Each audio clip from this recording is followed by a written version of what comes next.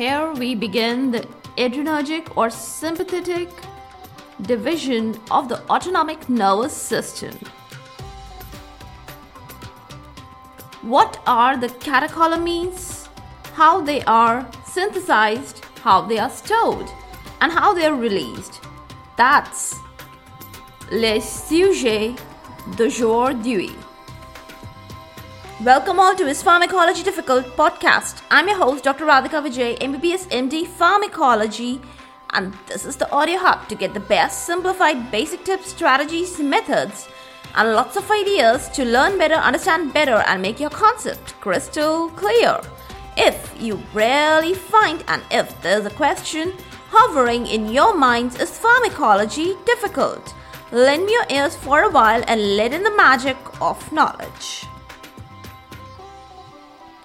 Adrenergic, or often referred to as the sympathetic or precisely noradrenergic system. There are three endogenous catecholamines that form the mainstay signal system of this particular section of the autonomic nervous system. And these are noradrenaline, adrenaline, and dopamine.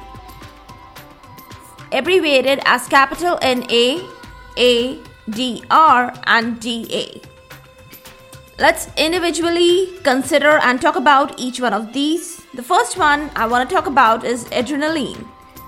It is secreted by the adrenal medulla and it acts as an important hormone.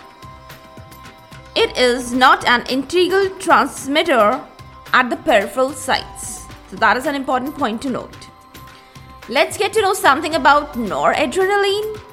It's an integral transmitter at almost all the postganglionic sites, and we can say that some of the fibers and sweat glands, they are the ones at which it doesn't work, and some of it is actually secreted by the adrenal medulla also. Let's get to know a few points about dopamine. Dopamine plays a restricted role in peripheral organs like renal blood vessels, but it is very prominent and integral transmitter in the organ and regions like basal ganglia, CDZ of the brain, and anterior pituitary. What's the motto of the day? Today, let's nail the comprehension of the entire concept of the making, storage, and release of the catecholamines. First and foremost, the synthesis or the making. The harbinger amino acid of all the catecholamines is phenylalanine. It's a kind of a dietary amino acid. Phenylalanine converts into tyrosine while the reaction is catalyzed by tyrosine hydroxylase. The tyrosine hydroxylase, it catalyzes the next step 2 of the conversion of tyrosine to dopa.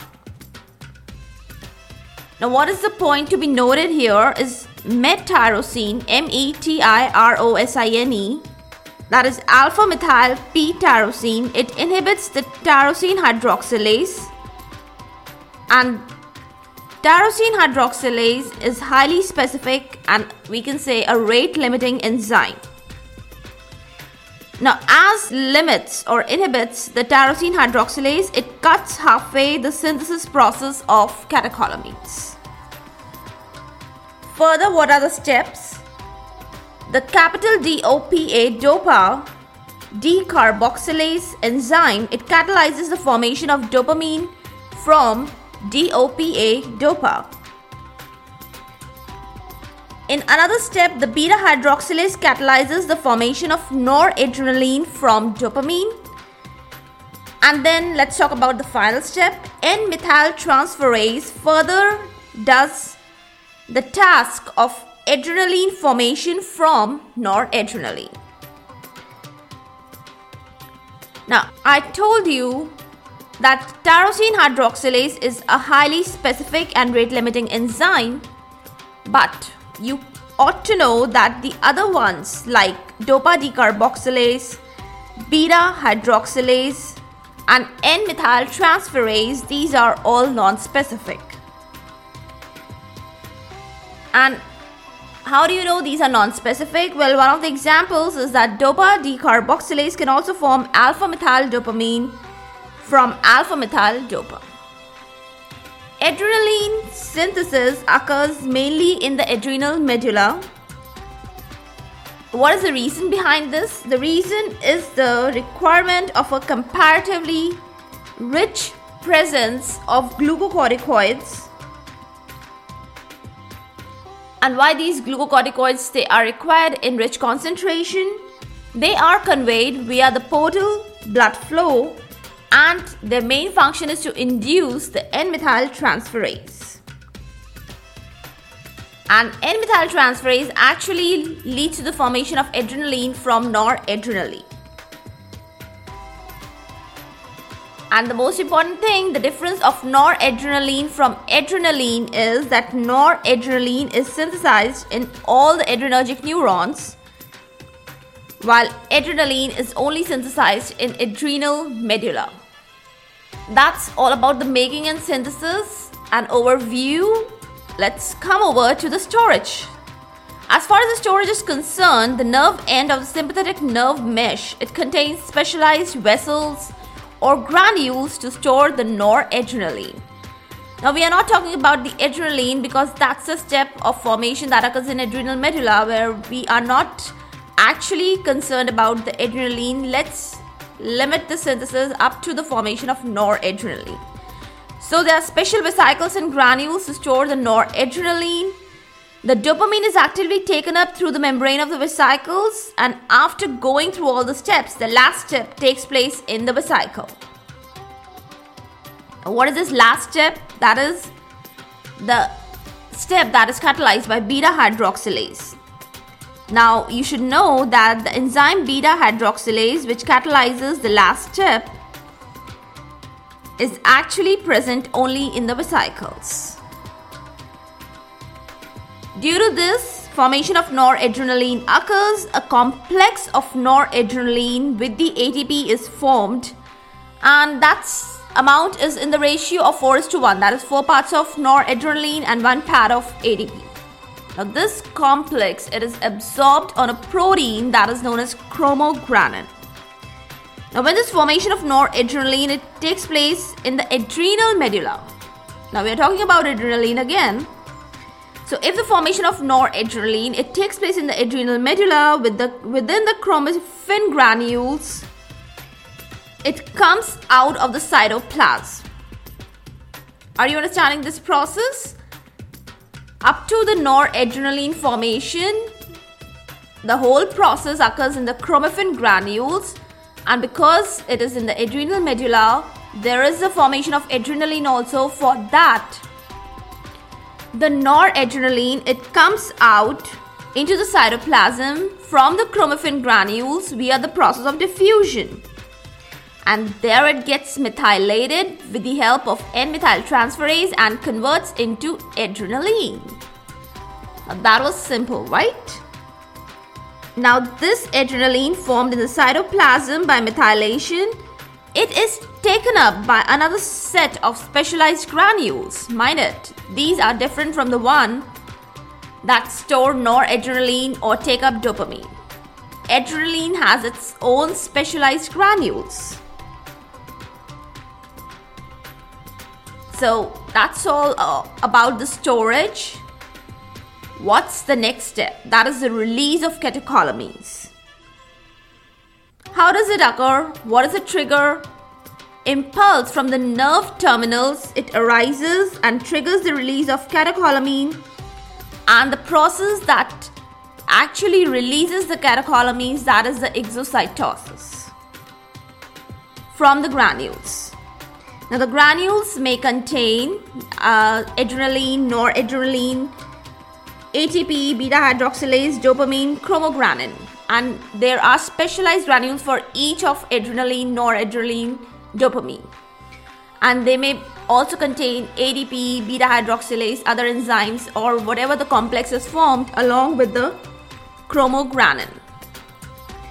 All these components, whatever they are present within the vesicles or the granules, they are let out via the process of exocytosis if there are any peptides, what peptides can be present along with all these components? Well, they can be neuropeptide Y, they can be enkephalins. If they are present, they are too let out by the process of exocytosis. Alpha-2 inhibition actually regulates the release of all these components, while the presynaptic receptors, they modulate this release. So, I hope you got this whole process. It was not so complicated, but there are a lot of steps. So, you need to learn it, but it is quite simplified and direct process. There are no twists and turns. So, it's going one way and quite easy to know. If you draw a flow chart, that would be a very nice idea. And then you should know what are the specific ones, what are the non-specific enzymes, what are the rate-limiting enzymes, which particular transmitter is stored and taken up at what point, how they're released, at what are the sites. That all summarizes and sums up the whole process.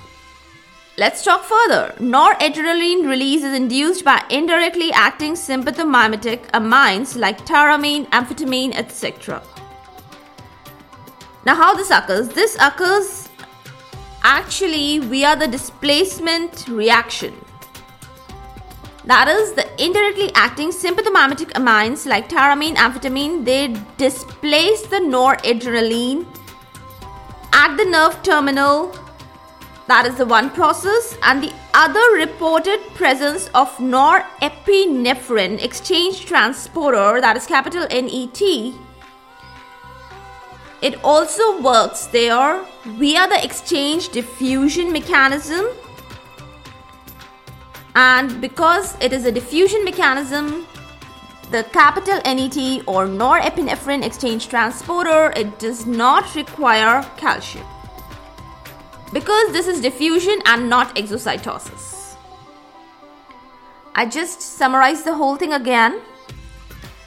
The first point is that indirectly acting sympathomimetic amines like tyramine and amphetamine, they are actually inducing the release of noradrenaline, and the process is the displacement reaction. And the second thing I talked about is the norepinephrine exchange transporter, that is actually working via the exchange diffusion mechanism. It is not exocytosis, it doesn't require calcium. With all this explanation, with all this description, we complete the synthesis, storage and the release processes of the catecholamines today. Now 2 steps more to go that we can head upon about the adrenergic receptors. But the mantra is to be patient, cause patience breeds sweet fruits. Right? Hope you got it now. For all the updates and latest episodes of my podcast, do visit www.ispharmacologydifficult.com, where you can also sign up for a free monthly e-newsletter of mine.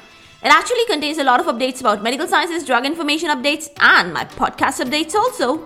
You can follow me on different social media handles like Twitter, Insta, Facebook, and LinkedIn. They all are with the same name as Pharmacology Difficult. If you're listening for the first time, do subscribe and follow whatever platform you are consuming this episode. Stay tuned. Do rate and review on iTunes, Apple Podcast. Stay safe, stay happy, stay enlightened. Thank you.